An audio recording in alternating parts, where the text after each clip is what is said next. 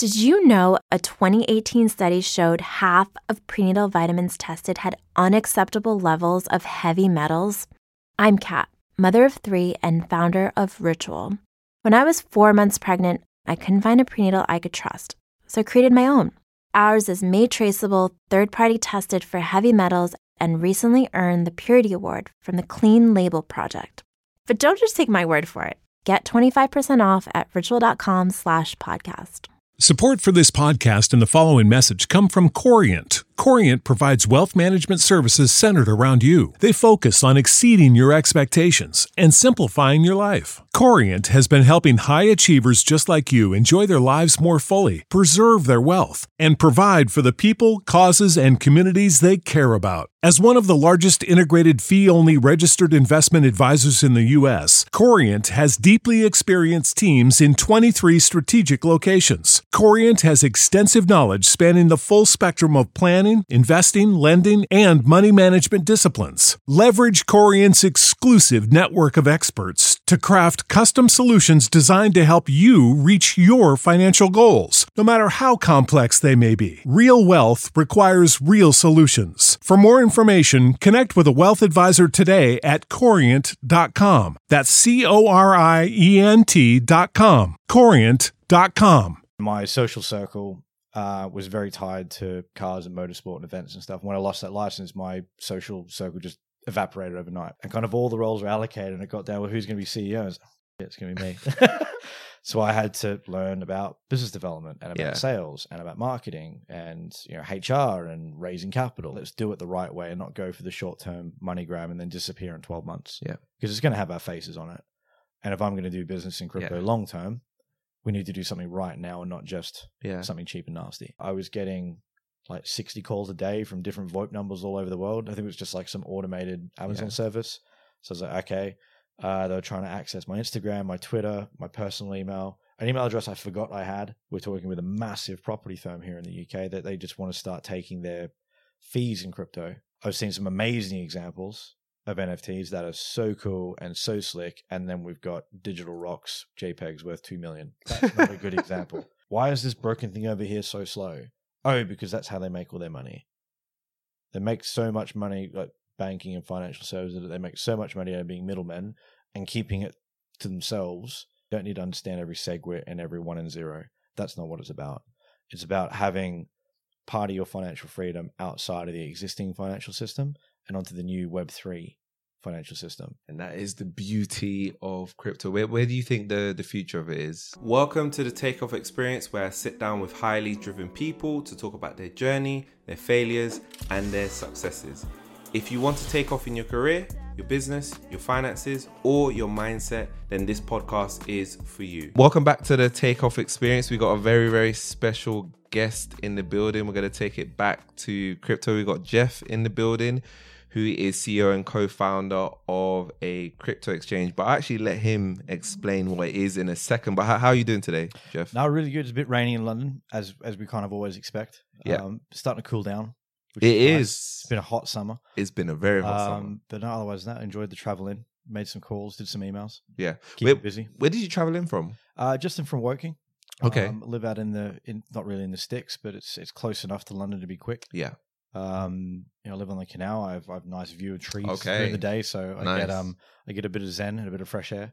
Okay. And I can be in Waterloo in 25 minutes, so it's quite cool. That's cool. Yeah. So why did you decide there instead of like this city? You don't like the city life? I lived in, I moved. I'm originally from Australia, the accent comes and goes. Moved from the UK. Moved from Australia to the UK in 2010. Okay. And came over here. Lived in London about 10 years. Loved it. I was in North London for a bit, South London for a bit, Battersea for quite a long time on the river there. And it was cool, but then it was, just area got a bit overpopulated, quite noisy, and just mathematically, the value started to drop off a little bit. So kind of did the maths and, wanted to go to something a little bit smaller because that flat was a bit too big. And just mathematically, worked out really, really cool. So what do you mean mathematically? What does that mean? Well, mathematically, you could pay, £1,500-1,800 for a nice 1 bed or an okay 2 bed. But we've got the top floor of a detached house in Wellington for like 1,200 quid. detached house, never see the neighbor. She's in like Mallorca half the time. Short walk to the station. I live on the canal, so there's like boats and swans and ducks and trees, and my gym is 200 yards from the house. We just save a lot of cash to buy more crypto with. Fair enough. That's a good answer. It's a good time to be quiet.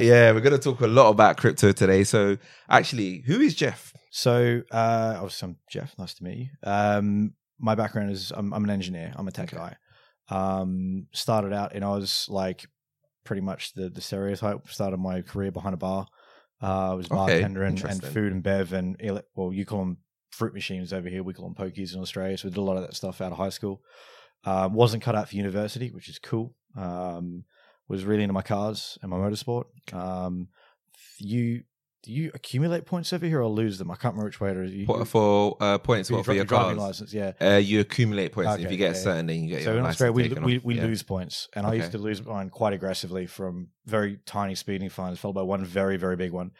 And my social circle was very tied to cars and motorsport and events and stuff. When I lost that license, my social circle just evaporated overnight, which is quite... Really? Is it what people didn't want to hang out with you anymore? I've got heaps of money for cabs to get anywhere now, but it was kind of just, it showed how weak my social circle was. Wow, I think we'll kind of come back to that a few times through the podcast on entrepreneurship and other stuff like that. So I took a year off driving. I lived in a flat on the beach with a lovely young lady that turned out to be a dancer. Still working and I worked at a casino. But I was doing tech and cybersecurity. And that's kind of where I started my career, like literally jumping in the deep end. Was there about 5 years, used to do crazy hours, but I absolutely loved it. I mean, a casino, not just for the gambling bit, but just how the business operates and the numbers they deal with and just how efficient everything is, because they're effectively printing money. Yeah. And because they pay 50 cents on the dollar in tax, they know what they're doing. Yeah. I mean, they measure their revenue on per square foot, which is just mental.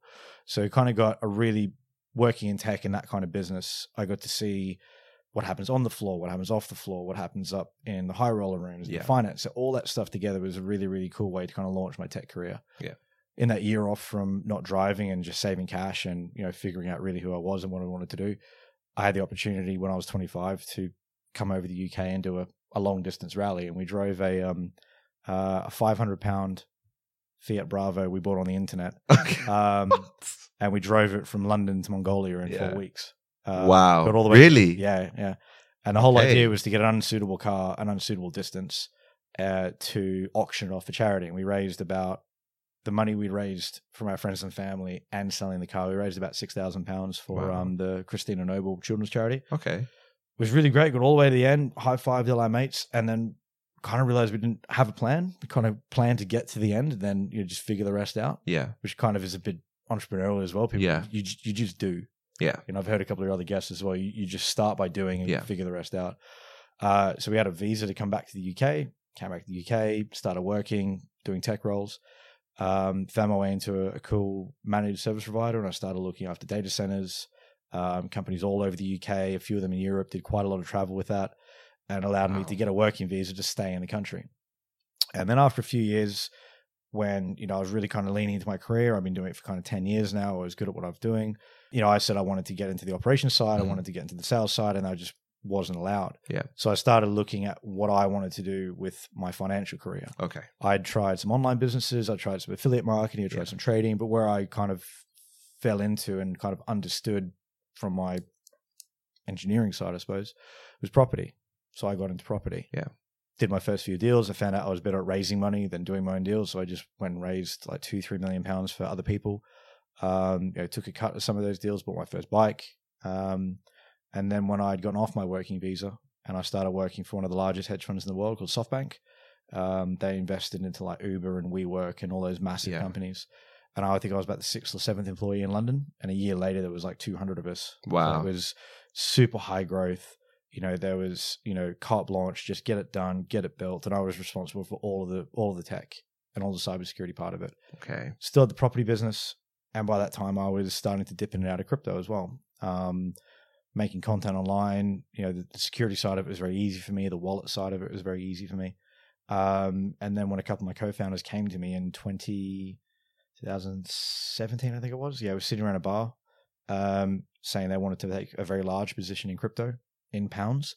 How do we do it? I said, well, you can't really. There's nothing really good and scalable at the moment. Everything's in US dollars and everything's in euro. And they said, why not? So I opened my big mouth, and 4.5 years later, here we are with CoinPass.com as a FCA registered crypto exchange. Wow. That's what a journey. Yeah. That's insane. Like, I'm speechless almost because you did so much. I'm like wondering, like, why UK? Why did you stay in UK? Yeah, it sounded like you had an exciting time in Australia. Yeah, it was just an opportunity, really. I'd kind of, and this is where, we were talking on the way in, and I talked to other people as well, what they want to do and what their aspirations, why. And some people want to get rich to like buy that car or buy that house. And the more I've kind of gone through my different careers, I think I'm on my 4th or 5th. I can't really keep track anymore. But the things that my reason why and the things that are important to me now are different to what they were when I first moved over here. I wanted to travel. I wanted to see the world. I've, fly to Germany for the weekend and come back and do Glastonbury and get the last bus back and all that kind of stuff. And I've thoroughly enjoyed that. And I think now in the part of the career that I'm at, I'm much more focused on either building businesses or helping other businesses grow through crypto and blockchain and other those kind of things. And they don't really revolve around cars and property and other stuff. They're more about experiences and travel and seeing stuff. Yeah. Because I could, one of my co-founders is in his 50s. And he only bought his first house when he was 52 or something like that. Really? Because he was always on the business side and always building and networking. Okay. So I kind of went through a few different phases of wanting to travel, wanting to build cool tech, wanting to do all these kind of things in my tech career. And then when it pivoted to, I want to do something for me, that's where it started to kind of level up and kind of get a bit of scale to it. So okay. I think as long as everyone's got a plan and got a open to a bit of flexibility, anyone can achieve whatever they want. And I think I'm living proof of that. I was just an engineer from Australia and I was a complete introvert. Never touched a stock, never touched a share. I'd never done a single investment before 2014. So that was only 8 years ago. Wow. Never had a trading account. What got you into it? Was it because of the company you're working for? We were a small company, went to a medium company, went to a large company. And maybe it was my visa status, or maybe it's because the value I added as a project manager and as a tech engineer and stuff like that, they didn't want me to move out of that role. So I was making someone else wealthy. And I wanted to put my time into doing something for me. Yeah. And that started off in property. Yeah. And then it got into, running a property event once a month. So I ran a property event of 200 people as part of a network every month. So when everyone's like, can you do overtime Thursday night? No, I've got a meeting to run. I've got to stand up on stage in a suit and boot and be the MC and pretend to know what I'm talking about. Pretend. But it wasn't so much of a fake as you make it. I just surrounded myself with people that I wanted to be like. Yeah. And then as soon as I kind of, it's kind of when we talk about poker as well. If you're the best poker player at the table, if you're the smartest or the richest guy in the room, you're in the wrong room. Yeah. And so I kind of went through different rooms through different stages, and that's allowed me to meet a lot of people, to learn a lot of stuff that I didn't know, and to get to where we are today, which is, middle of a bear market running a crypto exchange. Yeah, it's crazy because you started, and this is a question I was wondering, what was going through your head when you decided or you suggested let's start a crypto exchange right after the peak in December 2017? Yeah. So we were in November, we launched in 2018, right? August 2018. Yeah, it was going bad, just going. We were definitely at least 2 bottles of wine deep. 2 bottles. Definitely. And it sounded like a really great idea at the time. And we thought, it was like a Jeremy Clarkson, you're talking like, how hard can it be? So, we there were no regulations at all back then. So we kind of just pretended like we were a regulated firm. How we do our KYC, how we onboard our customers, what we do in the background. That's kind of our value add that a lot of people don't see, which allows us to do our banking in a better way than a lot of other exchanges. We don't have issues with Barclays and NatWest and all those kind of things. Okay. People can move more capital through our platform in the UK than anybody else because of the way we set ourselves up and because we've never put ourselves in hot water doing anything dodgy or a bad token or anything other kind of stuff. So it's been more of a slower burn, but we've outlived a lot of other brands that haven't gotten it right. Yeah. I think it's a testament to our team and the way that we do stuff. Yeah.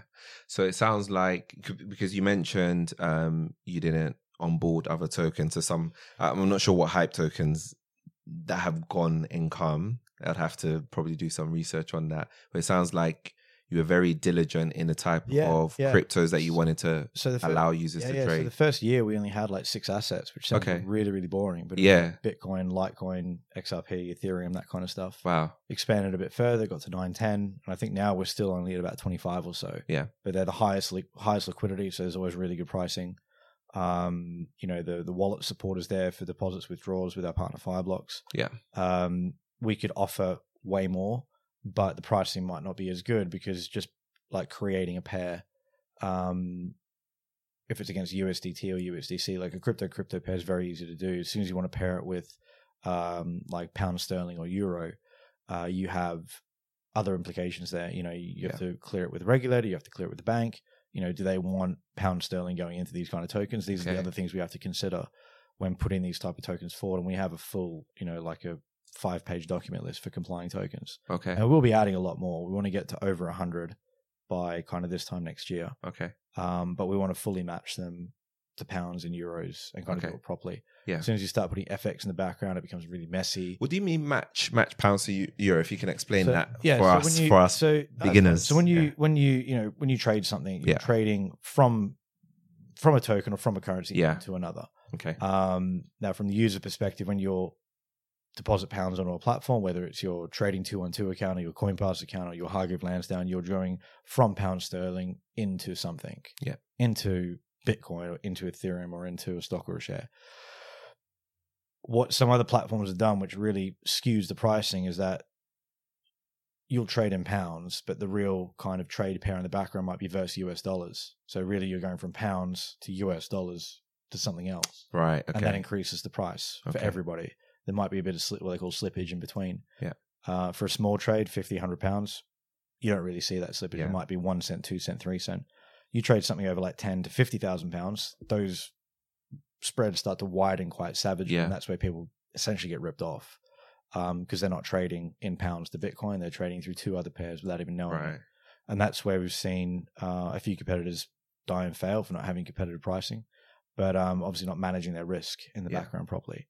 So because of the way we do our banking, because of the way we do our compliance and risk, and we're able to give those good prices to people because they're trading in the correct token, we've got a very high customer satisfaction with what they get. Okay. And when they buy that token, they can withdraw it off the platform and do as they like. We don't handcuff people. Okay. So it sounds like you allow people to trade from pounds, obviously here us in the UK, with that with crypto. The digital asset, whichever one it is. Yeah. Okay. Whatever. So they're not having to go through like pounds, USD, Bitcoin, for example. Yeah, but some of those ones are hidden to the user in the background. They might think they're trading pounds. Okay. And they'll still get that Bitcoin. There'll be a bigger gap in the middle. Yeah. So they might pay an extra, it might not seem like much, like 4, 5, 10, 20 pounds more. But as soon as you trade over a very high number, like you buy 5,000 pounds worth, you might pay like 200 pounds in fees, which adds up really quickly. Why did you and your co-founders decide to take that approach rather than quick money grabs? We wanted to make a platform that was going to last. We knew the way that blockchain is a global technology, and that's there's a lot of layers to it. But the only way the regulator was going to put a cap on it or trying to keep it safe for everybody, because the regulator is there to make a market fair. Yeah. And make a market approachable for everybody. So it's not manipulated and it's not this and it's not that. If we built a platform that was going to, stand the test of time, we had to have some sort of regulatory support. So with the FCA, they hadn't had the regulations yet. So let's pretend like we're a regulated platform now. Let's do it the right way and not go for the short-term money grab and then disappear in 12 months. Yeah. Because it's going to have our faces on it. And if I'm going to do business in crypto long-term, we need to do something right now and not just something cheap and nasty. So we took that approach and tried to make proper pound to Bitcoin pairs, pound to Ethereum pairs, have good pricing, have, fair and competitive fees. We're not the cheapest on the market. That's fine.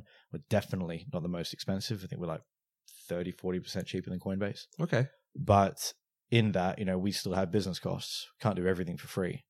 We have a compliance team. We have a support team that are there 24/7. Yeah. We've got the security team to make sure everyone's assets are safe. We've got the developers. There's a team of like 40 people in the background that people don't see. And all of those things combined to, we're still only charging 30 basis points, which is like 0.3% per trade. So every £100 we make 30p. Yeah. So we're a volume. It's not a lot, is it? No, it's not a lot. So it's a volume-based business. Yeah. And a lot of the ways that businesses scale that way is they run promos or they add more tokens and more and more and more and more because you're still a volume-based business. Yeah. How we've kind of curbed that is we have a cool product. It's got a cool UI. But the service and support and getting your money back to your bank is something we excel at. Yeah. So we have customers coming back and back and back again and again, all the way from 2018 till now, and they've always been with us. Yeah. And that's something that I'm quite proud of. Wow. That's exceptional. And did you, when you first launched it, were you the only sole engineer? No, you build? I actually inherited. I went from being a cybersecurity engineer to being CEO. So when I was saying I started a new career, my fourth career is when I started this because we're kind of divvying up the roles. Who's going to do this? Who's going to do this? And kind of all the roles were allocated, and it got down. Well, who's going to be CEO? I was like, oh, shit, it's going to be me. So I had to learn about business development and about sales and about marketing and HR and raising capital and cap tables and dealing with investors and all the other stuff no one else wanted to do. But it was I found it really exciting because it's a new skill. I like learning new stuff always. But it allowed the guys that are really, really good at their job. My CTO, he's been in network development and software security and that kind of stuff for his whole career, 20 something years now. My COO was in regulatory and electronic trading for 24 years, and he'd been at like Goldman Sachs and MF Global and those really, really big companies. And he was actually an old client of mine. Yeah. And when I pitched him the idea, he's like, would you like to come on and be an advisor? And he's like, I advise you not to do it. And I said, well, come on and be a co-founder instead. And he's like, okay. What? Because he's like, there's no regulatory environment. You're going to get crushed, blah, blah, blah, blah. And I said, well, this is what the competitors are doing. And this is what we could do. And he's like, okay, no, I think you got something. Okay, fair enough. You convinced. So I kind of convinced him, yeah. So he advised us not to do it to begin with. And then I gave him an audio book, gave him a couple of books, and came back to me. Look where we are with crypto. And we have, I still have in a frame on my desk at home, I've got the original little A5 doodle of like what business plan and dodgy drawing, what the infrastructure would be, and then some of the fee gen at the bottom. I've still got that in the frame from like 2018 with like a wine stain on it and everything. Wow. Yeah. Wine stain, that's crazy. When the bottle went on it. So as CEO, what's been like the favorite and the least part? Like, what's your favorite part of it, and what's the part that you've not liked? Most favorite part is definitely product. I mean, even as a CEO, you're driving forward a vision of what my take on the market is. And my take on the market is we're at a turning point in tech and finance. The first time I ever used crypto for a payment was actually I sent capital to myself. Okay. We had a very, very first world problem in Australia. We've had a farm for 25 years. We have a pool on it. And they changed the law saying you have to have a pool fence. And I said, have a toddler, because stop kids falling in pools, which I never want to see a kid fall into a pool ever. Never ever want that to happen. But if a kid can walk across 10 acres of land and fall into a pool, there's a bigger problem than my pool. You got to dodge like foxes and cows and all that kind of stuff on our land to fall into a pool. So we had to put a pool fence up. My mum's getting towards her 60s. She loves traveling. I said, well, I'm making money now. I want to take care of her. I want to pay for it. So I needed to send like £10,000 back to Oz to like do it properly. So et cetera, et cetera. So I'm investing into the property. Barclays was going to take like 7% and it was going to take a week. And then an FX provider could do it in 2 days, but wanted this kind of percentage. And I was like, well, I could send it to myself using Bitcoin in like 10 minutes for like 30p. Why would I waste my time on these clowns?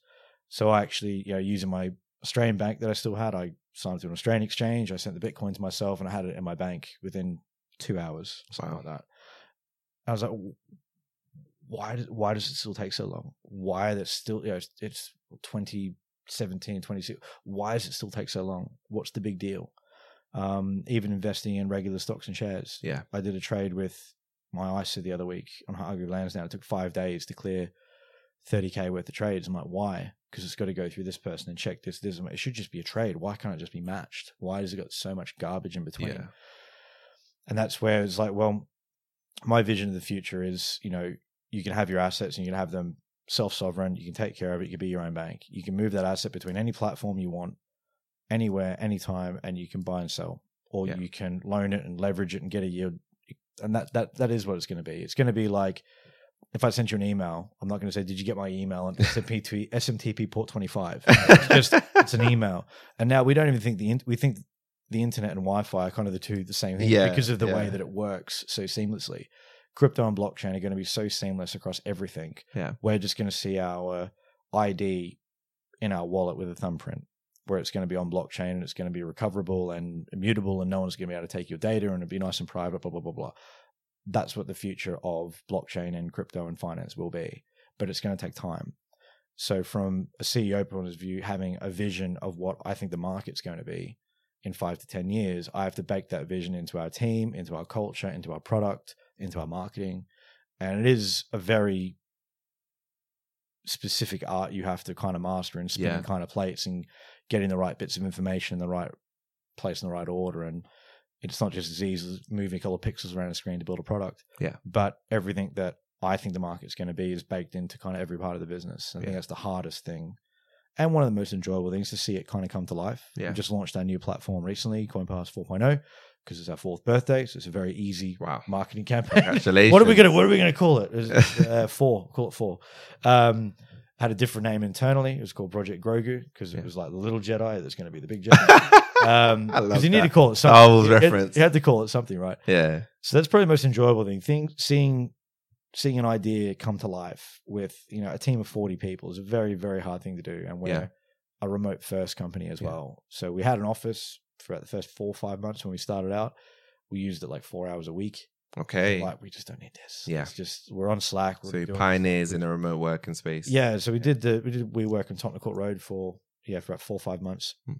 We're hardly using it. And then we started hiring people from all over the world, not only for cost, but also because we were just finding, for certain roles, we're finding better talent overseas. Like, well, why do they have to be here? We do tech, we have video conferencing, we have Slack, we have all this cool stuff. Why do they have to be sitting here? Yeah. When I could have a super talented person that's just as good, if not maybe better than what we can afford or what we can source locally. Yeah. We've had some really top guys, and some of them are still with us from 2018 as well. Yeah. One of our support guys, I think he lives in Malaysia, or is it in the Philippines? I can't remember. But he chooses to work the UK time zone because he's just had a newborn, and he takes the night shift. Okay. His wife works during the day and he works at night, and he gets to work at home, and he has his kids literally sitting beside him for 8-10 hours a day. Wow. He loves it, and he's an absolute star. So that's probably one of the coolest bit. But then on the flip side of that, the hardest part, stuff I don't like, is the HR side, having to find good talent and retain the good talent. And unfortunately, sometimes you have to let people go as well. Yeah. And that's probably one of the least fun things we have to do, is when someone comes on and you set them up and do all the onboarding stuff and, pour a lot of your time and your energy and your passion into it, and they're just not into it. Yeah. And so there's a bit of, one thing I hate is waste. Yeah. So not trying to have any waste in my life. Yeah. And that comes down to time as well. I try not to waste time. And when I put 2 to 3 months into someone and give them absolutely everything I've got, and they either don't get it or they want to leave or they don't get it, don't perform, that's really, really tough. Yeah. That's the least fun part, I think. How are you dealing with that? Like, because I'd imagine, do they have to have like an interest in crypto? Do they have to have an interest in the business?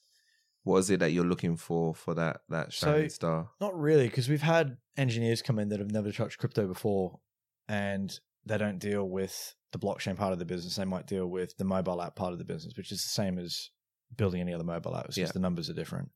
So in the marketing team, you can teach someone about crypto or blockchain on a simple level, because we're not trying to make it complicated. Yeah. Because on the crux of it, if you want to just buy 100 pounds of Bitcoin, you can do it very easily. You don't have to understand wallets and SegWits and miners and all that kind of stuff. You can really get into it and start, go down the rabbit hole and really blow people's minds with what's possible. Or you can do the simple stuff. So we like to market simple, and people understand basic concepts very early, and then they start to rabbit hole by themselves. Yeah. But sometimes the pace of this market is not for everybody. Yeah. Twitter's always on fire. Instagram's always on fire. TikTok is ridiculous. Making good quality content at speed and just the pace you have to maintain. It's crazy. As a small team, as a startup team, going against big boys all the time, you have to have a bit of thirst and hunger to want to move fast. Yeah. And I always say, you can make mistakes, and that's fine. I mean, I still make mistakes. I'm not perfect. But we encourage the team to kind of fail as fast as possible so you can get to the successful bit. And a lot of people they trip 1, 2, 3 times and they're not interested in tripping anymore. Yeah. So it's not for everybody. and that's fine. I don't hold anything against them if they don't perform. It's not for them. Yeah. Or some people just lose interest and they want to move on to something else. Yeah. And crypto's not for everybody. Startups aren't for everybody. Remote only is not for everybody. Some people have come into this saying, I don't want to be in an office anymore. I want it from home. And then 2 months later, they're like, I'm going to go crazy in my flat because I don't have anyway. They have the mental fortitude to, take that time away. Yeah. I had a therapy session, a coaching session, I can't remember. And someone was like, how often do you go outside? And I went, I haven't been outside today. When's the last time I went outside? And it was 2 days ago. Wow. Because we were just doing this insane push on a marketing campaign. And I think I've been outside twice in 2 days or something like that. Yeah. And I was like, what? Go outside and look at a tree. And I'm like, why? And they could just go outside and look at a tree. And I'm like, okay. So I try and go outside and look at a tree every day because trees give off really good energy. And I'm fine, try it. And so some of that stuff, people aren't really, they think they really want the 100% work at home, save cash, don't get on the tube every day. But you need to have those boundaries. Not everyone's dedicated enough or robust enough to have those boundaries to be a remote only worker. So setting it. It takes a talent to do it. Yeah, definitely. Something I've had to do it myself as well because I was at casinos and then data centers and then Mayfair and then going to working at home for 5 years. It's been a massive, massive adjustment. It definitely must have been, right? Yeah, a very social setting, especially like a casino is. I mean, it's 24/7. You get 50% off all my food and drink, and I used to finish at midnight. And a bunch of guys that would finish their restaurant work, their hospitality, they'd come to casino and we'd have late dinner, a couple of drinks till 3 a.m. because I was getting up at midday every day when I was on my midnight shifts. Or if I finished my graveyard shifts at 8 a.m, there was a bunch of guys that I knew that were either security guards or DJs, and we'd all go to the gym together or go to the beach in the morning and then go home. So you have to have a bit of an adaptability to it. Not only if you're going to be a startup founder and start a business and work from home, you have to have a very strict routine of when you get up, when you go to bed, when you go outside. What are you doing for your fitness? What are you doing for your creativity? What are your actual hobbies? You have to have something, because I went down the road, especially in COVID, just 100% work. I need to grind this. I need to make it work. The more hours I put in, the better. Following the Elon Musk way of working or the Gary or whatever. Crazy, right? It's crazy, and it's just not sustainable. Something will break, and it'll be either your health or your head. One of the two. So that's probably the hardest bit. The staff bit, the culture bit. You've got to pull people through the screen to want to engage. A lot of guys just want to be left alone to code cool stuff, and you have to accept that. So it's very dynamic in all of my responsibilities and all the things I have to put my heart and soul into. And people, I think, is one of the hardest bits. Not because I'm antisocial, but because every single person's different. And you have to take care of your team. I'm glad that you said that you have to set boundaries. I think you're right. It's definitely very, very important that you set boundaries in your working life, in your personal life, in all aspects of your life. And I like that you referenced Elon Musk, because a lot of people try to use him as like sort of an example of, if you do what he does, you're going to get instant success. And I feel like there's so many different ways for you to get success. The last 5 years as well. I mean, exactly. No, I think it's a bit of give and take. You can be driven and you can be laser focused, but I suppose in that as well, you will run out of work to do at a high level very quickly. You should really be following something like the 80-20 rule. 80% of your peak performance is going to come from 20% of your time.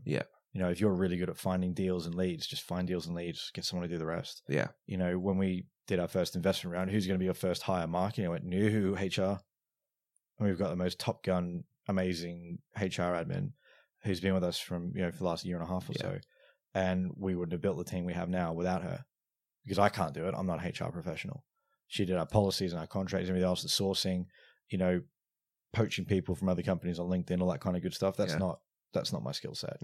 So finding the right people for the right job to do the stuff that you're not good at is definitely the first thing to do. Even if you're a solopreneur and just having a PA to do some lead gen or take your emails off you or something, just pay the right people to do the right thing. And then do what you're really, really good at. I've still got too many hats now. So I could easily use another 10 people on each of the teams and stuff. Okay, to do what exactly? Probably more on the product development, definitely more on business dev. Okay. Having people to report in and delegate to is the only way you can scale.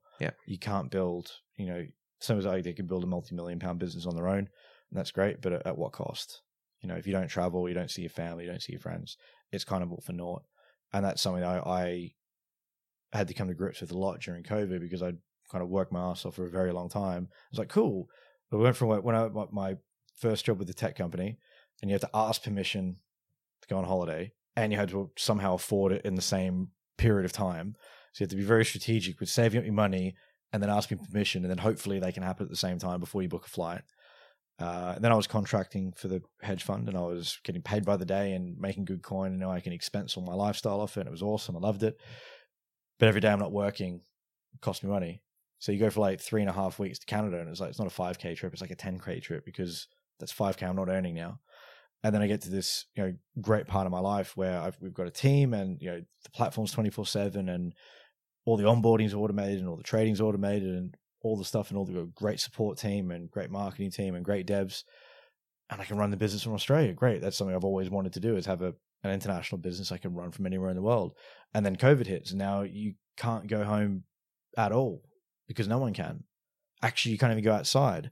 That was a really tough thing, because what if I have a family issue? Yeah.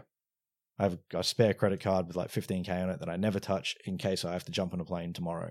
And now I can't even do that. It's like, what am I doing? Yeah. You know what I mean? It's crazy. Yeah. So I think the other part that a lot of people neglect to mention is the mental agility I think you have to have for any sort of remote working, for starting a company from scratch, for all the, not negativity you get, but all the stuff you'll inevitably miss out on. Yeah.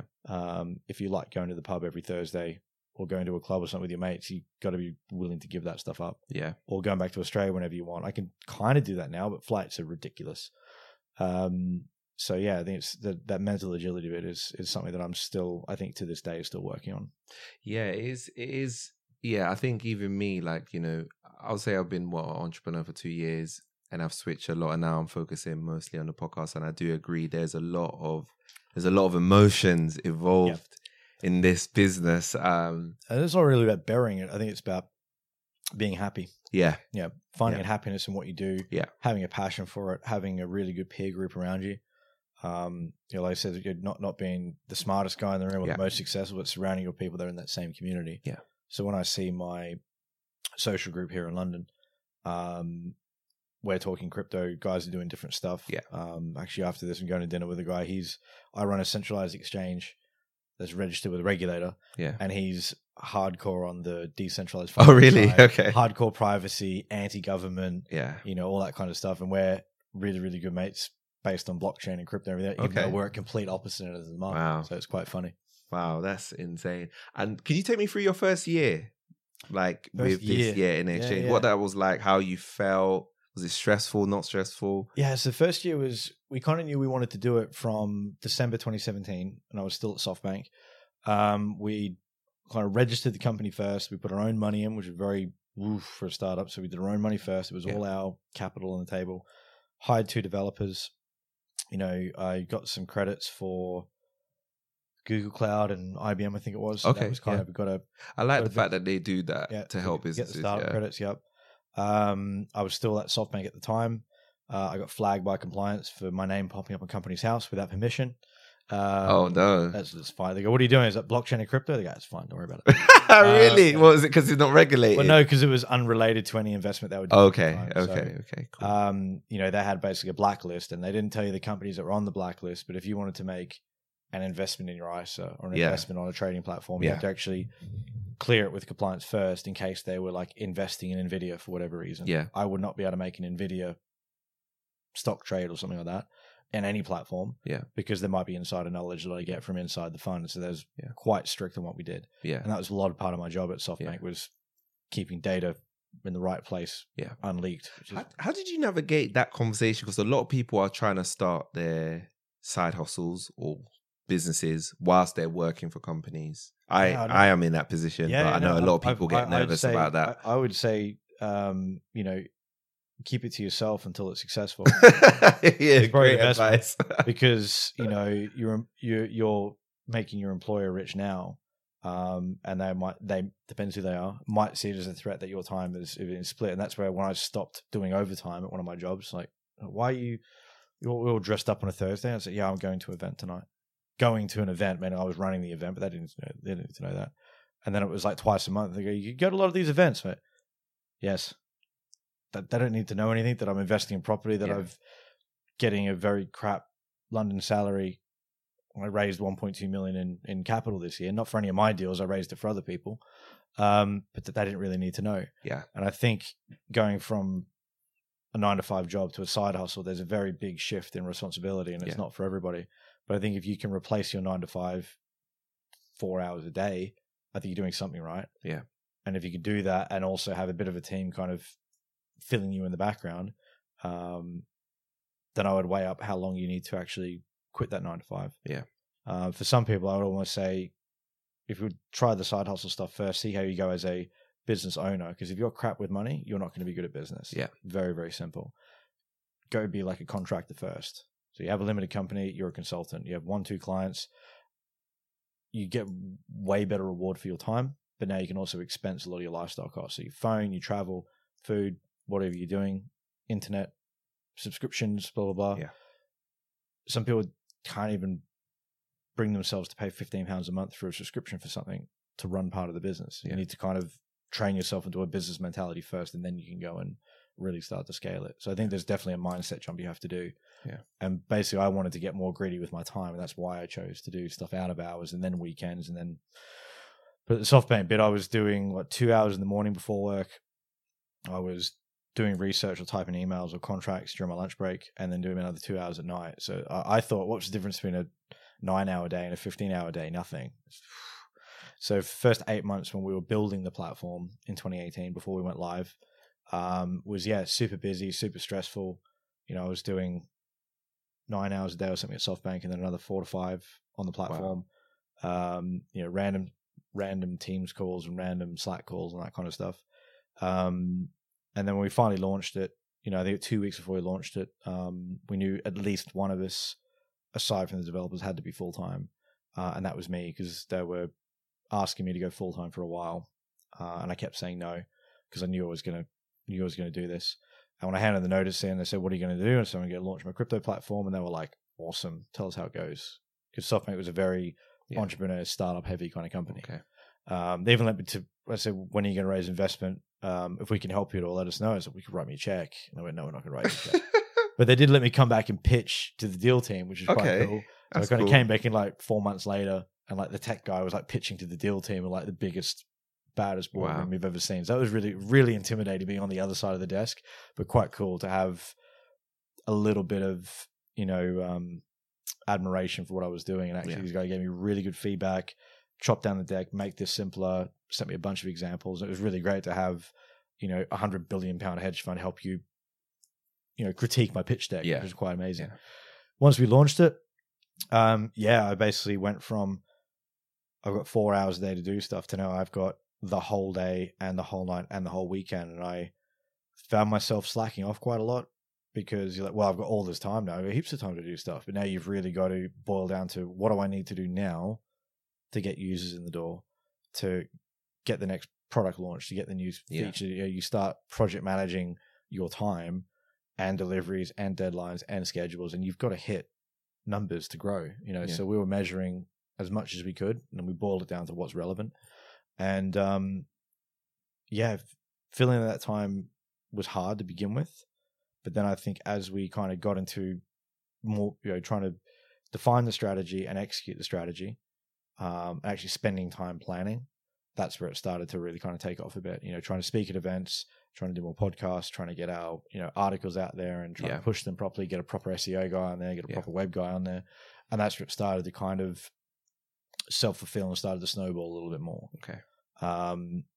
And we didn't fit. The more we kind of did on that, the more we planned and monitored and fed back and kind of built this bit of a feedback loop, we started to become a bit more independent of what the market was doing. So Bitcoin's down, people are still buying and selling. Bitcoin's up, people are still buying and selling. Yeah, and that's what you want. Yeah, that's what you want. As soon as you're kind of at the mercy of the market, that's where you're at risk of falling over. Yeah. From it was your last podcast or 2 podcasts you had, the property guy? Yeah. Yeah. A couple of my mates at the moment, they have to turn their phone off because they've got too many inquiries for rooms up in the Midlands. So they have HMOs, they've got 7 or 8 HMOs. They get 35 phone calls in a day about 2 rooms. And I'm like, mortgage companies are more than happy to give mortgages out, but they're not taking new applications because they can't process them fast enough. So it's like, well, is there not enough? Clearly, there's not enough property because we're on an island and you can't make an island bigger. Yeah. But there's clearly a housing shortage. Of one of my mates who's not, a big property agency, he's not a lady, he's a solo guy outside of Birmingham, in a suburb outside of Birmingham. He's got 7 properties. He gets 35 phone calls in a day about 2 rooms. Like, wow, there's a very heated market. Yeah. And I think as soon as that cools down again, 2 years ago, he was struggling to fill rooms. So wherever the kind of equilibrium in the middle, if you can run a business that's scalable, that has clients coming in the door, that you can build a wait list and you can kind of be market agnostic, then you'll do really, really well. Yeah. And it's taken us time to do that with such big competition in crypto. But it really depends on how you differentiate yourself, I suppose. Yeah. How do you feel about your competition? Are you intimidated by them? I guess Coinbase have been around for a while. Yeah, Coinbase is kind of the OG. They're like 2014. Yeah. They've got a good platform. They're massive. Everyone loves to hate them. Yeah. Which kind of works for us. Support's absolute garbage and the fees are huge. Yeah. So they kind of get the lazy investor that kind of just goes with what someone told them to do. Then you've got not so much in the UK. There's a couple of smaller guys in the UK than us. But where I think the market's different from 2018 to where it is now is we have to be a global business, not a UK business. So we do 36 countries or something like that, UK and Europe and a couple of colonies. But we don't do Australia, we don't do Asia, we don't do America, And you got your Binances and your Krakens and your, they're massive exchanges that have done like hundreds and hundreds and hundreds of millions of fundraising. We haven't done that. Yeah. We haven't had the scale or the timing or this. And we, for a long while when we were going to fundraise and then we didn't do it and we just made revenue. And as we made more revenue, we hired more people. So we did it kind of the small business way. And every time we go to raise money, it was, you're too small, how are you possibly going to compete? And they say no. And then a year later, we're still here. So okay, we can kill. Interesting. We still self-fulfill and we're still here. Yeah. Because of how we do stuff differently. Yeah. We don't charge the cheapest fees. We're definitely not the most expensive. Yeah. But people get a response from a DM within like 5 minutes. They get a response from an email within 30 minutes. And other platforms just can't match that. Yeah. Because I came from a service-oriented background, from the casino to the data centers to everything else. It's always been service and speed. And I think in this day and age, if you don't get a reply in a few minutes, people just get really nervous about what they're doing. And crypto is one of those such new things. Yeah. There's not enough people in crypto. There's too many bots. There's too many bots. Yeah. And actually talking about bots, right? I think one thing in crypto that a lot gets quite a few people concerned is being hacked. So I've got 2 questions for you. How do you, I know it's difficult, it might be difficult to answer. How do you ensure that you protect your customers as much as you can? And also I read an article about you being targeted as well. If you want to talk us through how that happened. I got targeted. What, the company or me? No, you. Oh, that one. Yeah. That sucks. Yeah. So the customer assets bit. So if you talk about the crypto side, like keeping users' crypto assets safe. So people that leave capital on the platform, it's completely safe. We work with a wallet infrastructure partner called Fireblocks. Okay. One of the largest wallet infrastructure platforms in the world. Yeah. Crazy secure. The way the keys are broken down and stuff like that. I don't have access to anything. Our ops team have access to only a certain level. And the one thing we did differently to other platforms is how other platforms have been hacked. Everyone from Binance, Crypto.com, all of them had major leaks because they automate every outbound transfer, regardless of the size. And that's super dangerous. Yeah. So you make a withdrawal request in our system, it actually has to pass through a person. So a person sees the transaction, sees where it's going, match, and then we actually have a biometric process. And also, maliciously, our operations team can't clear certain size transactions without oversight. So we don't have a junior malicious rogue person that can just withdraw everyone's crypto. They can't do it. It's as simple as that. We've got air gaps in our security processes that just don't allow it. And that's a lot of stuff I took out when I was at the casino. We worked in an IT lab. It was 3 floors underground. The server racks are this wide, and guess how wide the doors are? They're this wide. So you physically can't get the racks out the door. You want to move anything on those concierge trolleys that you have in a hotel. those trolleys are this wide, and guess what? The last frame of the hallway, it's this wide. So the trolleys don't even fit down the hallway of our IT office. So we had this really old school way of air gapping stuff. You literally just couldn't get between A and B without being seen or getting through. So I kind of try to copy that mentality a bit. Like, how do you build an air gap that it doesn't matter how much tech there is, they're physically not connected. Yeah. It has to go through a thing or a stuff for crypto to move around. Yeah. So implemented that very, very early in our journey. That was something that's always been a prime concern. We always get asked about it. Okay. Some other platforms have their own proprietary wallet system, and that's great. It's kind of a black box, because how can you say that their system's better than Coinbase's or Kraken's or anyone else's? So we chose to go with the leading provider. They're not cheap, but it's really, really cool tech, and it's super secure. And more to the point, even I don't have access to it, which lets me sleep at night. I like sleeping. Yeah. Sleeping's cool. Yeah, because if anything happens, no, you just can't. You just your head. it's not even worth it. But on the personal side as well, like we had a who was it? Who had a data leak? We were trialing HubSpot at the time. And it turns out that a lot of crypto companies are using HubSpot. Now, they had a data leak from one of their business devs that were looking after like blockchain. HubSpot, that's a massive it was from company, isn't it? Yeah, you can go back and read it. It was something like one of their sales guys got a phishing email or something like that looked like it was from one of his clients. And that one guy, or his team, looked after like blockchain.com and crypto.com and like 10 other companies. And being CEO of a crypto company, my name's on so many lists. It's ridiculous. We got an email. It was pretty decently worded. Said, we've got all your customer data. We're going to leak it and blah, blah, blah. They actually just threatened you straight away. Oh, straight out of the gate. They weren't even trying to like fish around. No. Just like threaten you. Straight Wow. out of the gate. And the trouble was the timing was impeccable, because we were doing a blind security audit at the time. So basically, work with this company. We work with a different company every year to do security audits and penetration testing, all that kind of stuff. And there's a period of time where you engage with them, and then they go basically radio silent for 2 weeks. You can't contact them. Like, is this one of them? I don't know.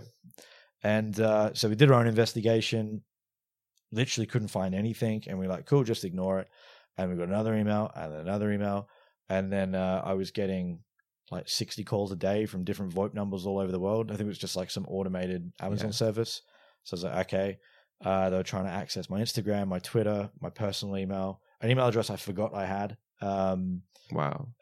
What else? They sent me a text message, which was supposed to look like the front gate of my old flat in Battersea, but they'd obviously just done Google Images.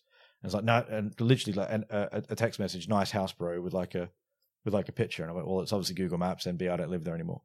So no, it was.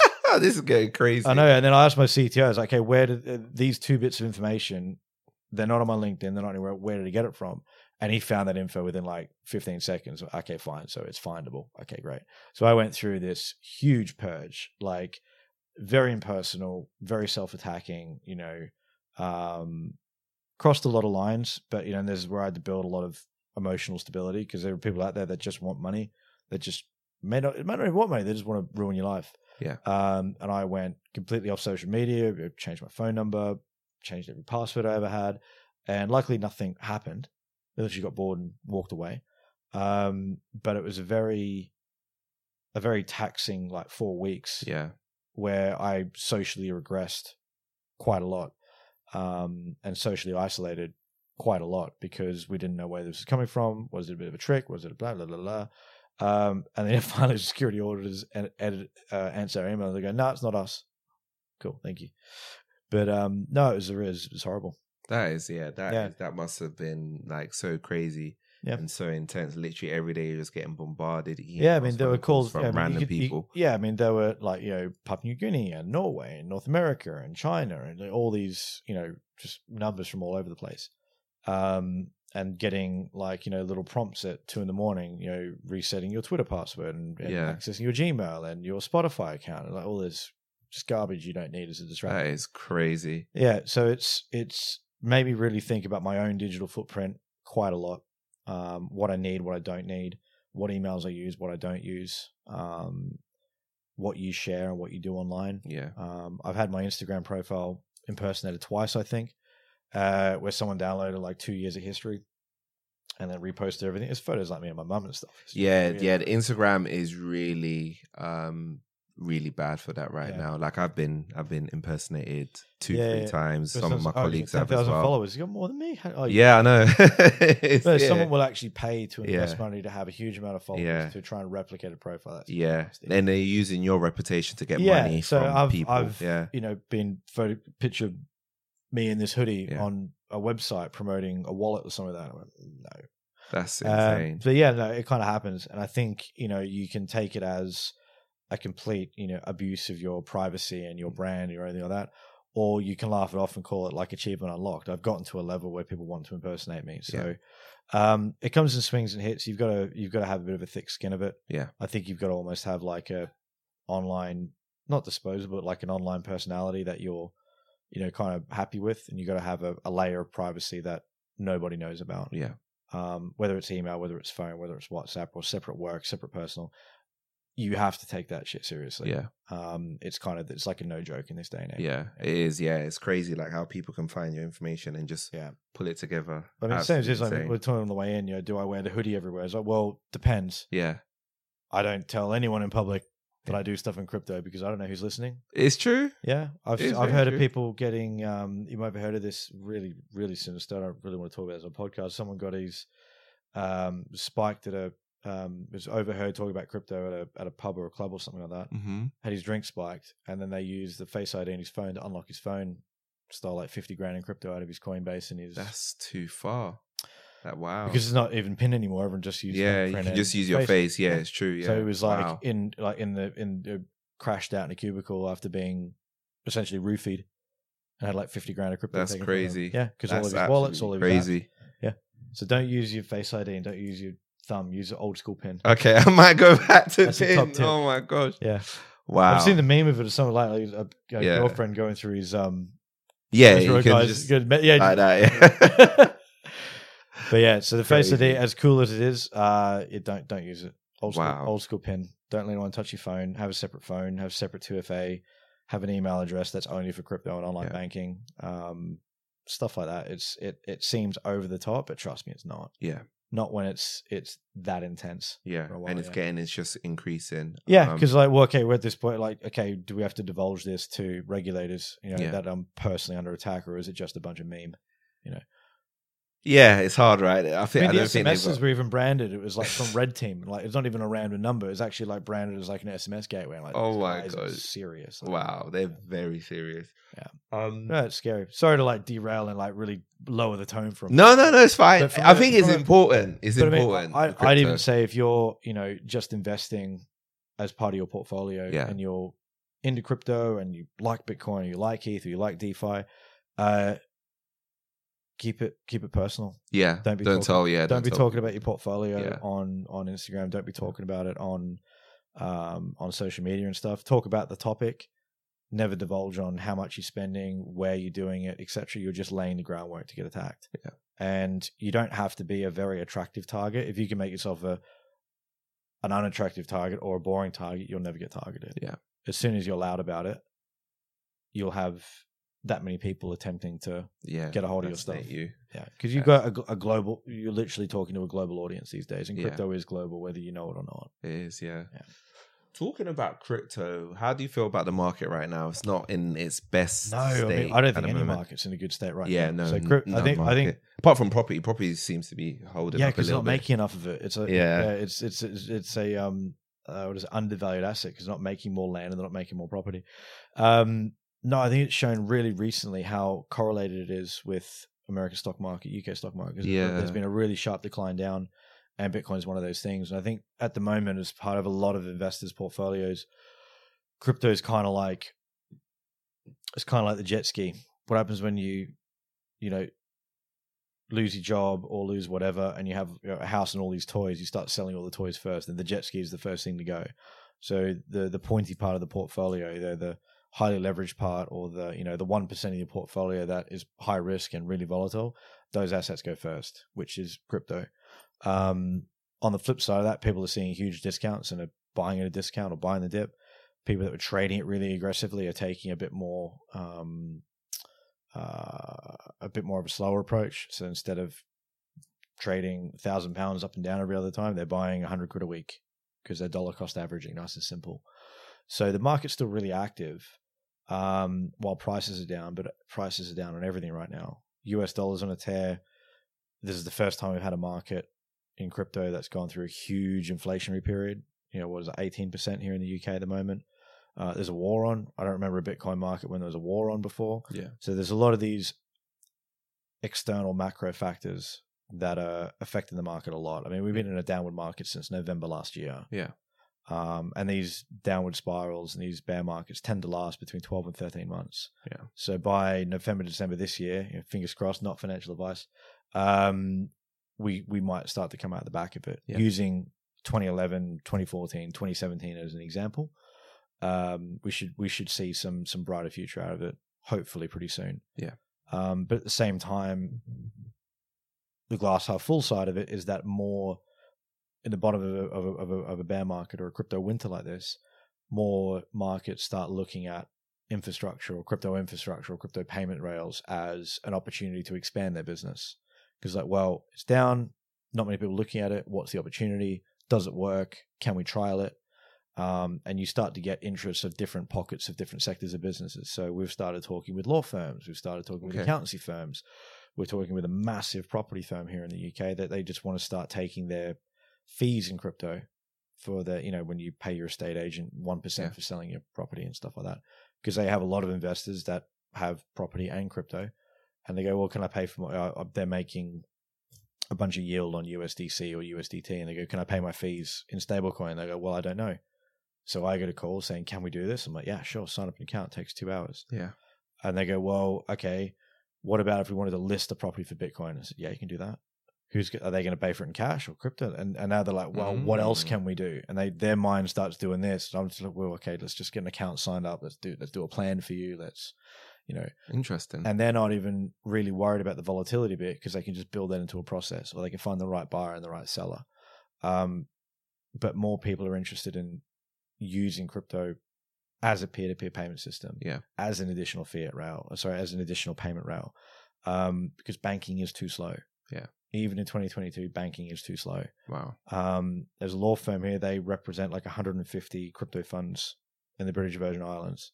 They have offices here. They've got offices in Munich, offices in New York.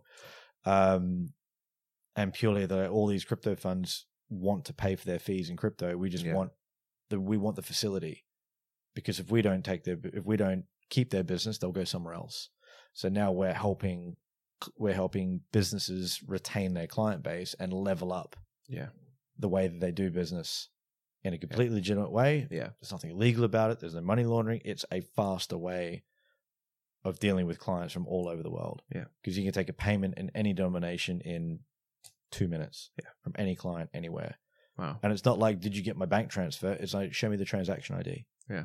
My deposit, we get this on our support desk all the time. My Bitcoin deposit hasn't landed. Send us a transaction ID. It's stuck in the mempool, or the place they're sending it from hasn't released it yet. So we don't even have to challenge them on it. You can see the transaction in real time, and it's immutable. No one can ever mess with it. Yeah. And that's kind of the beauty of it. Wow. A lot of these companies can see these payments in real time. They know exactly where it's coming from. They can do all the due diligence they want. They can see if the wallet's clean, if it's dirty, if it's ever touched a scam, if it's ever, all that kind of stuff is very easy to see in real time, and we help them do that. And that is the beauty of crypto. Where do you think the future of it is? Future of it is when it's like your Apple iPhone, and you don't have to know all the technical bits underneath it. It just works. Yeah. And that's going to be from messages that we send, from having your digital ID available across, like at the moment, you can have like Spotify works on every single device anywhere, and it's just seamless, right? Yeah. Your ID or your debit card or your whatever you use for payments will be usable in every single app, regardless who built it. It's just going to be a standard. Yeah. A single form of ID, a single type of debit card, a single type of payment rail, a single wallet with every asset you own, every token you own, pound, sterling, euros, US dollars, everything's going to be in one place. And it's going to look like an Apple iWallet or something like that. That's where the UX level is going to be. Yeah. On the back side of that, there'll be this kind of permissioned system where you own your funds. They're not locked in a Starling account or a Monzo account that can be frozen at any time. Your assets are going to be belonging to you, and no one can touch them. No one can take them, and you'll be able to represent your net worth in real time. Okay. I was trying to go for a mortgage last year, and then they go, "Oh, any proceeds from crypto they won't accept." And I'm like, well, that sucks. Why? Really? Yeah. And okay, we'll define proceeds. So there will be a time and place where crypto is more highly accepted than it is right now. But I also see, and this has already happened in the United States, which is probably the most amazing example I've seen of Bitcoin use. Is I just had this question on Twitter today. Is like, will you sell your Bitcoin when you get to 100 grand? I went, no. Why would you create a massive capital gain and tax problem? But there are already platforms out there where you can use crypto as collateral to get credit to invest in other assets. So you could basically, I think there was a property firm in Miami, and it was minimum 250,000. So you had to have 250,000 worth of Bitcoin. They would give you 100% mortgage over 30 years. And the Bitcoin is held in an escrow where you have one key, the property business that issues the mortgage has one key, and the solicitor has one key. So you have to have all three keys together to move the crypto. So you deposit 250 grand worth of Bitcoin at the current price. They issue you 100% mortgage for a property, and you just pay the mortgage down. That's 100%, not a 5% deposit. You're basically 100% collateralized, and you can get a full condo worth whatever it is, right? You just got to pay the mortgage down over 30 years.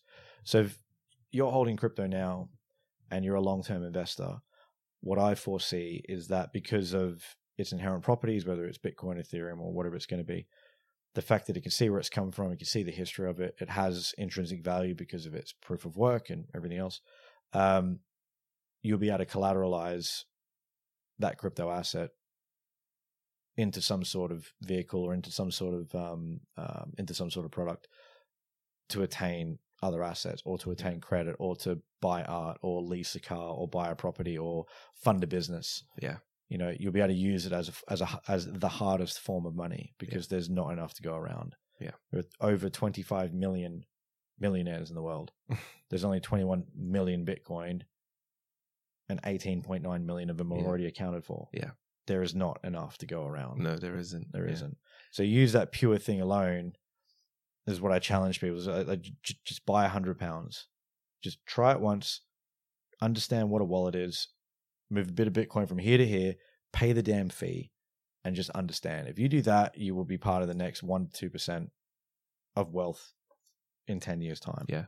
If you take it seriously, and if you don't treat it like a hobby. Yeah. You treat it like a hobby, you get hobby results. You treat it like a business or like part of your portfolio, you can grow it and understand it. It's not rocket science. And do you think Bitcoin will still reign supreme in the future? I think it will for quite a long time. Yeah. It's got the longest track record. Yeah. It's got over 11, 12 years now. 12 years. It's got a 99.999% uptime. Other blockchains have got up and downs, and they've got lots of developers and foundations and this. It's the one that's been out there the longest and has survived as a purely decentralized, hardest form of money. It was coded 12 years ago, and it still hasn't been kind of broken. People have spent a considerable amount of time and money trying to break it, and it hasn't happened. Miners have popped up in China, created these massive pools of ASCII miners to run the network, and then they get shut down and they move somewhere else. So the network is constantly being added to and constantly subtracted, but it doesn't go down. And that's actually quite an amazing feat when you think about it. It's not based on Amazon. It's not based in Google. These are hardware facilities running off power, off big infrastructure, big investment, and the network still doesn't go down. Yeah. It doesn't matter how much government intervention there is. It cannot be taken offline, and it cannot be changed and forked and everything, because you cannot control more than 50% of the network. It's, let's not say physically, but it would be financially impossible to try and outmine the rest of the network to try and gain control. Yeah. It's kind of a really interesting feat where, even the US government can't topple it, Russia can't topple it, China can't topple it.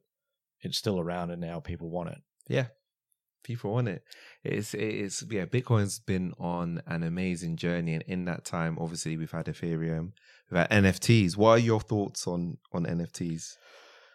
Concept, amazing. Yeah. I didn't even know what an NFT was until like 12, 18 months ago. I actually thought when I sold my Superbike back in 2019, 20, I can't remember. And I thought, oh, why don't I just tokenize it and I'll sell the token to someone, and I'm just selling it to someone on Facebook. It was easier.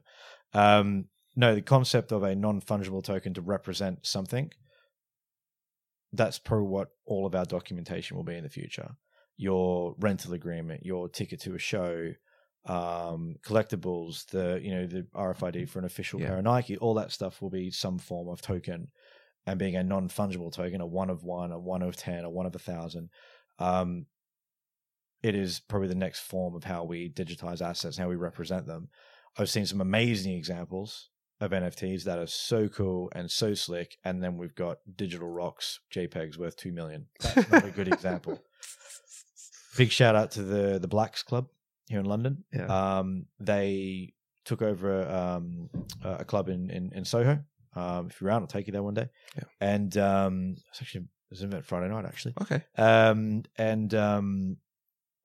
They had the opportunity to take over the lease and everything. So they want to fundraise taking over this lease and make it a bit of a crypto den, and it's like 3 stories high. It's awesomely laid out. And they go, well, we'll sell memberships, like London club memberships are everywhere, but they go, we'll sell a lifetime membership as an NFT. There won't be a list on the door, and whoever holds the NFT gets access. So it's a membership.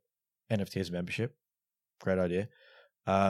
Say I go out of the country for 6 months. I can send you my NFT and you can use the club membership.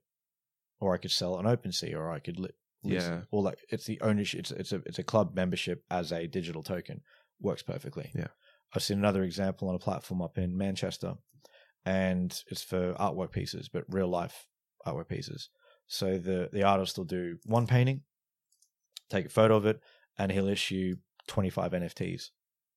Every time an NFT is bought, he'll paint that one identity basis, does 25 originals.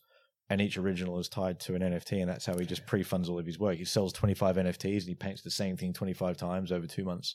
Wow. That's how he makes a living. So he uses it as a lead generation and a distribution platform, because he sells 25 NFTs for £1,500 each, but they're getting an original piece of work from a very well-known artist, and that's how he makes his money. Okay. And he sells the Ethereum back into pounds, and that's how he runs his life. Wow. And he's getting customers that he never had before. Sells it to gallery. Someone's like, well, can I buy it and show it off? And this is now the gallery has proof of ownership. Someone buys from the gallery, they get the NFT as well. Yeah. So it's a digital representation. Digital representation of real world assets is going to be the main key factor. Yeah.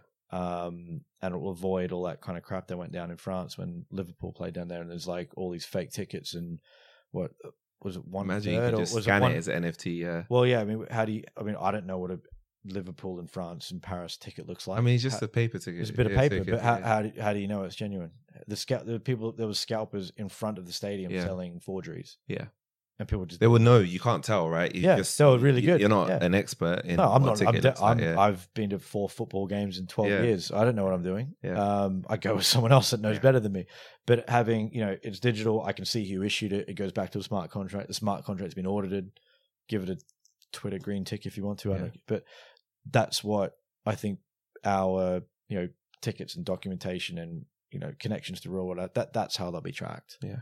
And you can issue them in digital and digitally issue them for pretty much nothing, especially after this Ethereum merge that's going to happen pretty soon as well. It's going to become more scalable, easier to distribute. Wallets are going to get better. UX is going to get better. Security is going to get better. Yeah. I'm pretty sure it'll just be you have all your tickets on your phone, because there is no alternative. Yeah. There is no paper tickets anymore. And if you lose access to it, you can restore it with your Retina or your thumbprint or whatever. It's just the UI hasn't caught up enough to make it easier. It's still a bit tech-centric and a bit nerdy. Yeah. I can't wait to see what that world looks like. I'm such a futurist when it comes to things like that. I think I do agree with NFTs. I think there are some there's good and bad real world examples. uses. Yeah, there's good and bad examples. Now, there was a bubble. We could all see the bubble coming. Yeah. It's fine. Yeah. I had a shower replaced in my flat, and I was unfortunately wearing this hoodie. I shouldn't have been. Security, all that kind of bit. And he's like, "Oh, Coinbase, I know that exchange." I'm like, oh, okay. And then the plumber started pitching me his NFT project. I'm like, yeah, peak bubble, bro. Yeah, when the plumber is, he's like, yeah, it's gonna be called Toxic Zombies. We're gonna do 10,000 artworks. I'm like, wow.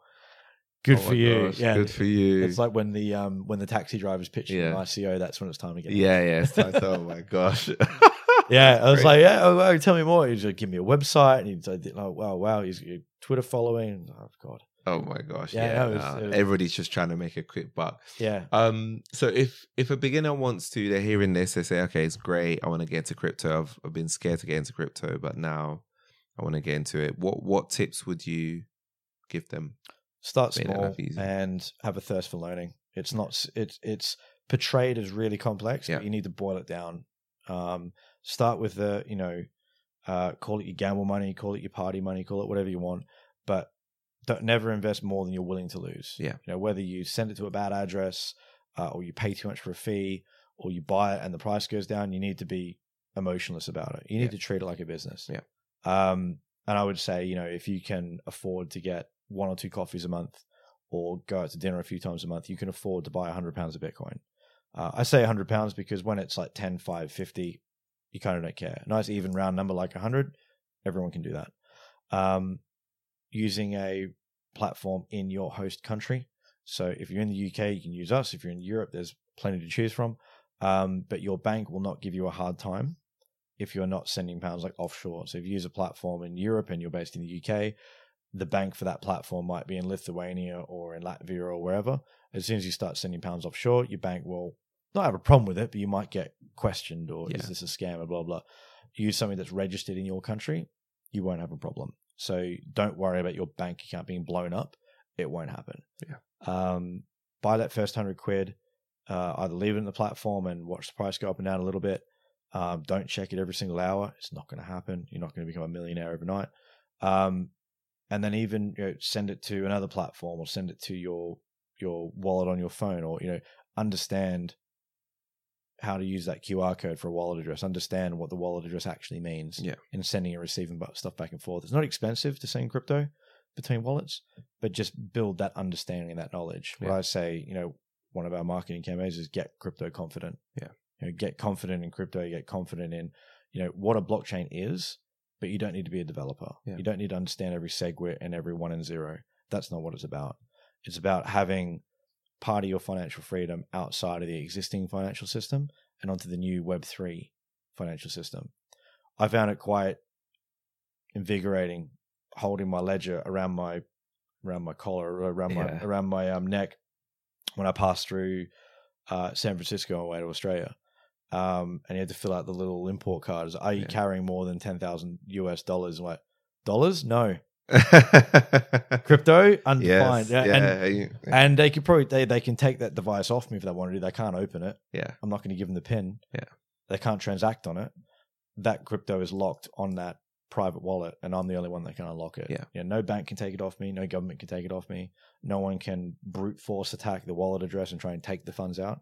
Those are locked, and I'm self-sovereign with my wealth, and I can take that anywhere with me. 24 hours a day. Epic. And it's, and you start thinking about that. I had a really awkward conversation at a networking event, and so where I'm from, blah, blah. We started talking, and she didn't, explain Bitcoin to me in 2 minutes, and this is this. And she said the same thing. What do you think, the stock market's going to be in like 10 years' time? Is it's going to be, you'll be able to move any, you'll be able to move any stock and share to any platform anywhere in the world. At the moment, you want to move your stocks and shares from your Hargreaves Lansdown to your Ameritrade account or whatever it is. You can't do that. Yeah. You have to sell it into pounds. You have to take it to your bank account. You have to realize all your gains. You have to pay tax on it. Then you can open them up over here. Some pension funds might move them in between, but very rarely. Whereas I can buy Bitcoin and I can move it to any number of 300 exchanges anywhere in the world, and I can trade them against any other asset I want in real time, 24 hours a day. So the current stock market system is going to die, and it's going to be replaced with a blockchain system. And tell me, so what do you do? I work at the London Stock Exchange. I kind of put my foot in my mouth a little bit, but she was cool. No, but she was like kind of blown. Like, so wait, you can move digital value and you can move a store of value anywhere in the world in like under 10 minutes or 5 minutes. She didn't know that. Yeah. No, she didn't know it. Wow. She goes, but that must be expensive. It's 5, 10, 15p. It's like, well, what if it's like 50 million? I'm like, yeah, you're just using the network. Yeah. Doesn't matter how much. It's not based on basis points or percentages. You pay to use the network. If the network's clogged up, yeah, you might want to pay a higher fee. If you're happy for it to happen in 20 minutes or tomorrow, you could pay a very tiny fee. And that's where you see these cool tweet posts, like someone moved, 100 million worth of Bitcoin for 5 cents. Wow. And you're just using the network. If you're using something like Google or your bank and it's free, it's because you're the product. They use your money or your data for some way to monetize it. You pay to use a blockchain network on Ethereum, on Bitcoin. You pay the fee to use it. It's a decentralized network. It's pay to play. Yeah. And I think having that bit of a mindset, I will pay $1 to move these assets from A to B. Yeah. Because I don't need a bank and I can do it in my time and I can choose how fast I want it to get there. Yeah. And the assets are mine at all times. That's Yeah. very, liberating for a lot of people. Yeah. Especially in places in different parts of the world where they don't have any banking, Yeah. Super, super, super important. And yeah, you're absolutely right. The places where I guess they're calling them unbanked right now. I was unbanked when I came to London. Yeah. It took me 2 months to open a bank account here. Yeah. I was pulling it's money out of the tough, ATM using my Aussie card. I got absolutely ripped. Yeah. Because I couldn't prove where I lived because I didn't Yeah. have a tenancy agreement. Didn't have a tenancy agreement because I didn't have a bank account. Couldn't get a bank account because there was just this repetitive There's a cycle. lot. Yeah. So It's crazy. From Australia, it's like we have like fridges and electricity there, and I can't have, I couldn't prove anything. It was horrible. I was pulling cash out via credit card because I was living on cash for 2 months. And this is in London, in one of the financial centers of the world. Yeah.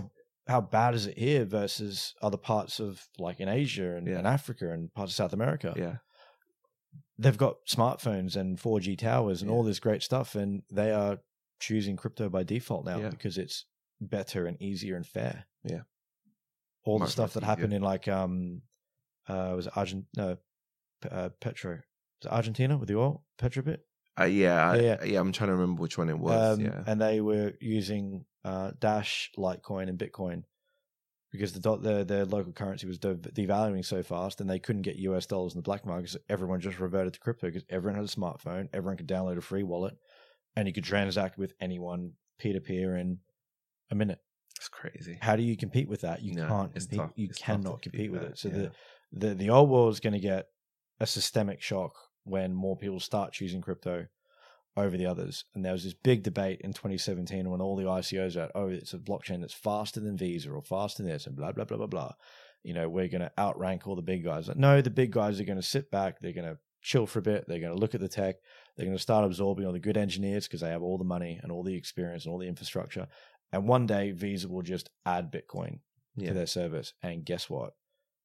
Now Visa has a Bitcoin blockchain wallet built into their merchant system. So every merchant now, soon, that is on the Visa network, 60 million merchants, whatever it is, will be able to take a Bitcoin payment inside of the existing infrastructure. When it's serious when the big boys start to join the newest tech. Yeah. And that's what's happening right now. Yeah. Yeah. It's crazy because I remember when I got into Bitcoin end of 2017 and there was no institutions behind it. No, they were not interested. And so many of them, even though the price is down, a lot of them are more and more interested in Bitcoin. And Ethereum. So Bitcoin's the daddy. It's the Ford Model T. It's the kind of the OG, and will always be there. Ethereum, with all its updates going through the merge, it's about to have 99% of its carbon footprint reduced, moving to proof of stake. So it's going to be more secure. It's going to be a bit faster. It's going to be more scalable, and it just kind of works. Most of the good stuff is built on Ethereum, but there'll be a blockchain for specific use cases, whether it's something in finance or something on supply chain or digital ID or whatever. But it won't really matter because if you have a really cool tech layer on the front, a really good UX, those UXs will talk with many different blockchains for different things. Some will be slow, some will be fast, some will be this, some will be that. But I think the last time I touched, I've actually got physical cash on me now, which is really rare because they won't cash out to your bank account at the Hippodrome, so you have to take cash. But I remember I went through London, Zurich, into America, into Australia, and back, and I didn't touch a single bit of currency for 2 months. Wow! Everything digital, everything connected to my wallets and Ubers and Airbnbs, and I didn't have to touch any of that stuff. And that's just we're at a Web 2 level now. Going to Web 3, it's going to be even better. Yeah. So, I'm looking forward to it. I'm always glass halfway full, regardless what the price is, because the price is relevant. The price is just an accumulation method and a way of keeping track of it. But the more US dollars keep getting printed, the more valuable Bitcoin will become. The more clients want to take payments from all over the world, the more, the easier it is to accept USDC, USDT, stablecoins, whatever it's going to be. More and more people are starting to do it. Yeah. It's already happening. Yeah. So you can focus on the price if you want, and you can accumulate and blah, blah, blah, blah. Or you can go and launch a business in crypto very quickly, very scalably, and have clients all over the world. Yeah. It's completely possible now with the tools that are around. Wow. That's insane. It's been so great having you here today. It's been so insightful. I haven't spoken with somebody about crypto for a long, long time, and it's always great to speak to somebody who is actually in the business, who is living, breathing it every day, who's going through the ups and who's going through the downs, and you speak about it so passionately, even though we're in a bear market at the moment, but there's so much to be excited about. Just like in 2017. Yeah, so. It can get a bit overloaded at times. Yeah. I think it's where you put your focus, and that's where I think we talked about your social circles and stuff like that. Having a good group of people that can separate the good from the bad and the chaff from the noise and etc. Twitter's a minefield, Instagram's a minefield, YouTube, geez, there's some garbage out there. Knowing where good quality content comes from, the stuff you put into your brain, doing your own research, knowing what's a scam, what's not, if it's too good to be true, if there's a red flag, etc. And I think just talking to people in person, getting 2 or 3 people around a table, enjoying a drink, if you want to go to the pub and do it, you go to a place, a park, doesn't matter. Having your little safety circle and pitching ideas to each other. Yeah. Some guys got countless business ideas and don't have time to fund them. Yeah. Guys that have got a really, really great tech idea, but have no one to co-found them with. Yeah. A lot of those ideas come from your network. And I think if you really want to get involved in it and learn something, go to a meetup, go to a Bitcoin meetup, go to an Ethereum meetup, and you'll meet some amazingly friendly people that are really smart, that know pretty much everything. But it's everyone's goal in crypto to bring more people in. Yeah. You stay away from the toxic crowd, you find a good crowd. We're all trying to bring more people in. The bigger the market, the better it is for everyone. So that's one thing that every crypto person has in common, is we're trying to get more people in. Yeah. Wow. And so what do you have next planned for yourself personally and with the business? So with the business, we've had a lot of people asking, the collapse of Celsius recently showed a really big part of the market that some people want to be lazy investors. They want to buy and hold it and get some yield, and that's great. But there's 2 different types. There's the centralized exchange, which is a black box, and you give them your assets and they can do whatever the hell they want. Super dangerous. Then you got the other side of it, which is completely on-chain, so staking at proper DeFi. So we want to build some DeFi products and some staking products. We're going to start with Ethereum, Cardano, Tezos, Solana, that kind of stuff, where you stake it. It's on-chain. You can see it. We're not setting the interest rate, which is dangerous. The interest rate's based on what's on-chain. Make it very, very easily. We want to build some one-click portfolios. So we had a lot of business investors or institutional investors. How do you make crypto look like my ISA? Yeah. How do you make it look like my SIP account? How do you give me a bit of a breakdown on what's doing what? So we're going to build some self-adjusting kind of portfolios and stuff that kind of readjust every 30 days, 60 days, whatever. Trying to make crypto look like the existing finance system, but better. So those are kind of some of the products we want to build. Getting the yield stuff up is really important. Helps our balance sheet as well. It's good for revenue, but we want to kind of pivot a little bit from being just an exchange to being more like a wealth creation platform, a wealth growth platform in crypto. That's where we really want to get to. Me personally, I think expanding to a few more countries would be cool. Not just to travel a bit more, but obviously get more exposure for the brand. I haven't really thought much further than that, actually. Okay. One of my little tick box goals. I want to play in a very major poker tournament on TV. Okay. Made it to the second round of the World Poker Tour in Australia last time I was there. Wow. Not final table, but I made it. It was 1,000 entrants. I got down about 350 or something like that. Wow. So goal for next time is making it to the top 100. I want to take my poker career a little bit further, but apart from that, is just have the ability to travel when I want. See the people I want to see, and obviously make cool content with this, like this, with as many people as possible. Okay, wow, yeah, and of course we'll try to help you out with as much as that. And where can people find you? www.coinpass.com. Yeah. Other on LinkedIn or Twitter. They're probably my two main hangouts. Yeah. If you have a question, have something you've invested in you weren't sure about, or something that might be cool to talk about, definitely hit us up. We always go for a content first kind of marketing strategy, talking about the market, some stuff about price, protecting yourself online, etc. And just trying to add value. I don't think there are any stupid questions at this part. There's not in crypto. There's not. We're all trying to learn. Definitely I think it's important. Always trying to look out for rug pulls, trying to not protect people from themselves, but how to make better decisions, really. Yeah. 100% in crypto is definitely super, super important. And do you have a final word for the listeners, watchers as well? Yeah, I suppose just our main marketing campaign, just get crypto confident. That's the best bit. I love that. Is have a thirst for learning, even if it's just you want to focus just on Bitcoin and Ethereum. That's enough. Learning those two alone will give you so much insight. I think I've learned more about finance in the last 5 years from crypto than from before that. Wow. Knowing like, well, this is cool and this is possible. Why is this broken thing over here so slow?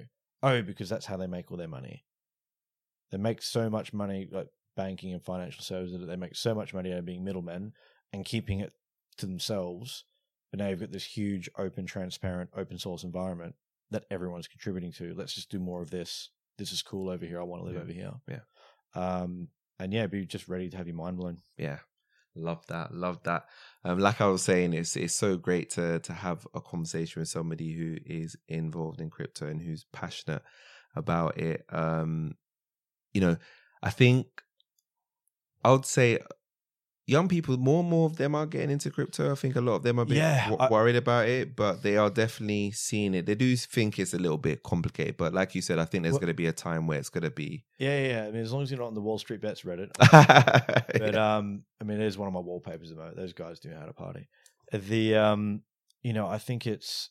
think growing up now with, I'm trying to think back when I was 18 and stuff like that, and I'd come out of high school, couldn't get to uni. We just went straight into a job, and I was not thinking about investing in finances and stuff like that, but it was a different world back then. I remember when fuel was like 60p a litre and stuff like that. It was mental. And I think now with, cost of living has grown hugely over the last 10 years, but wages are pretty similar. Yeah. A 25k wage does not leave you that much spare change anymore. Yeah. I think people are genuinely concerned now in their early 20s about what their financial future looks like in their mid 30s.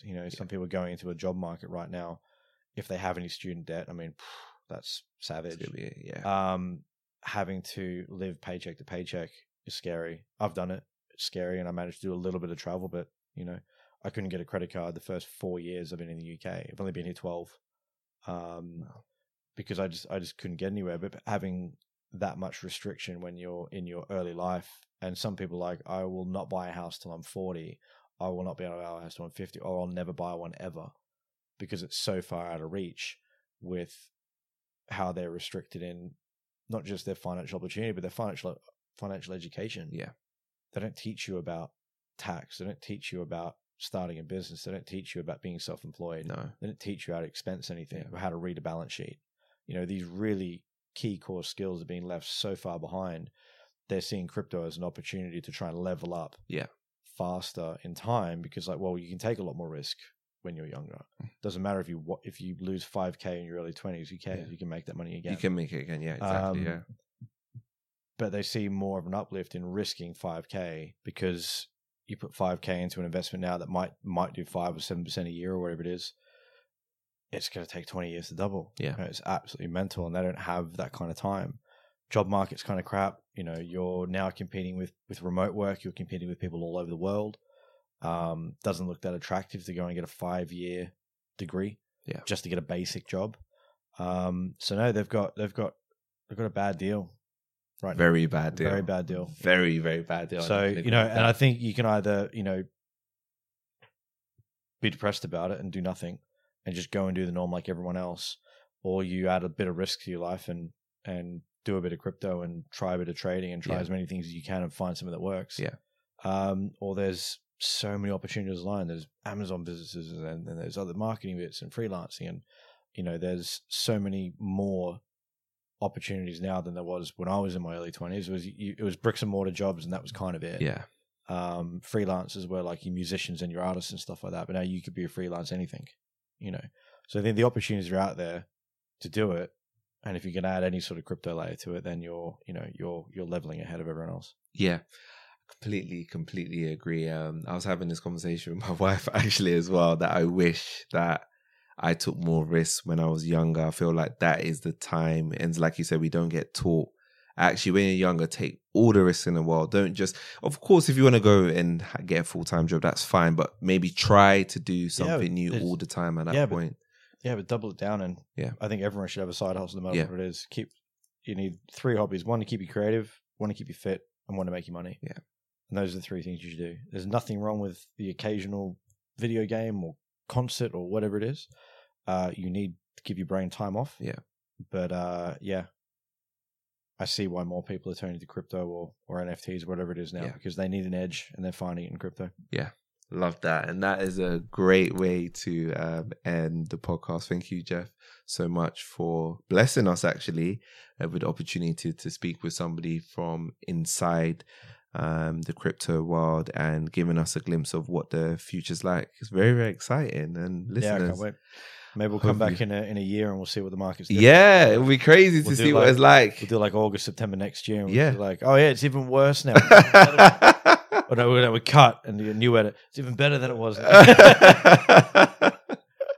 Oh, that would be so awkward, but we'll see what happens. Thank you for inviting me down. It's been a lot of good fun. No, you're very, very welcome, and I'll definitely take you up on that offer in a year. Listeners, thank you so much for listeners and watchers. Thank you so much for listening to this episode of the Takeoff Experience, and we'll see you next week.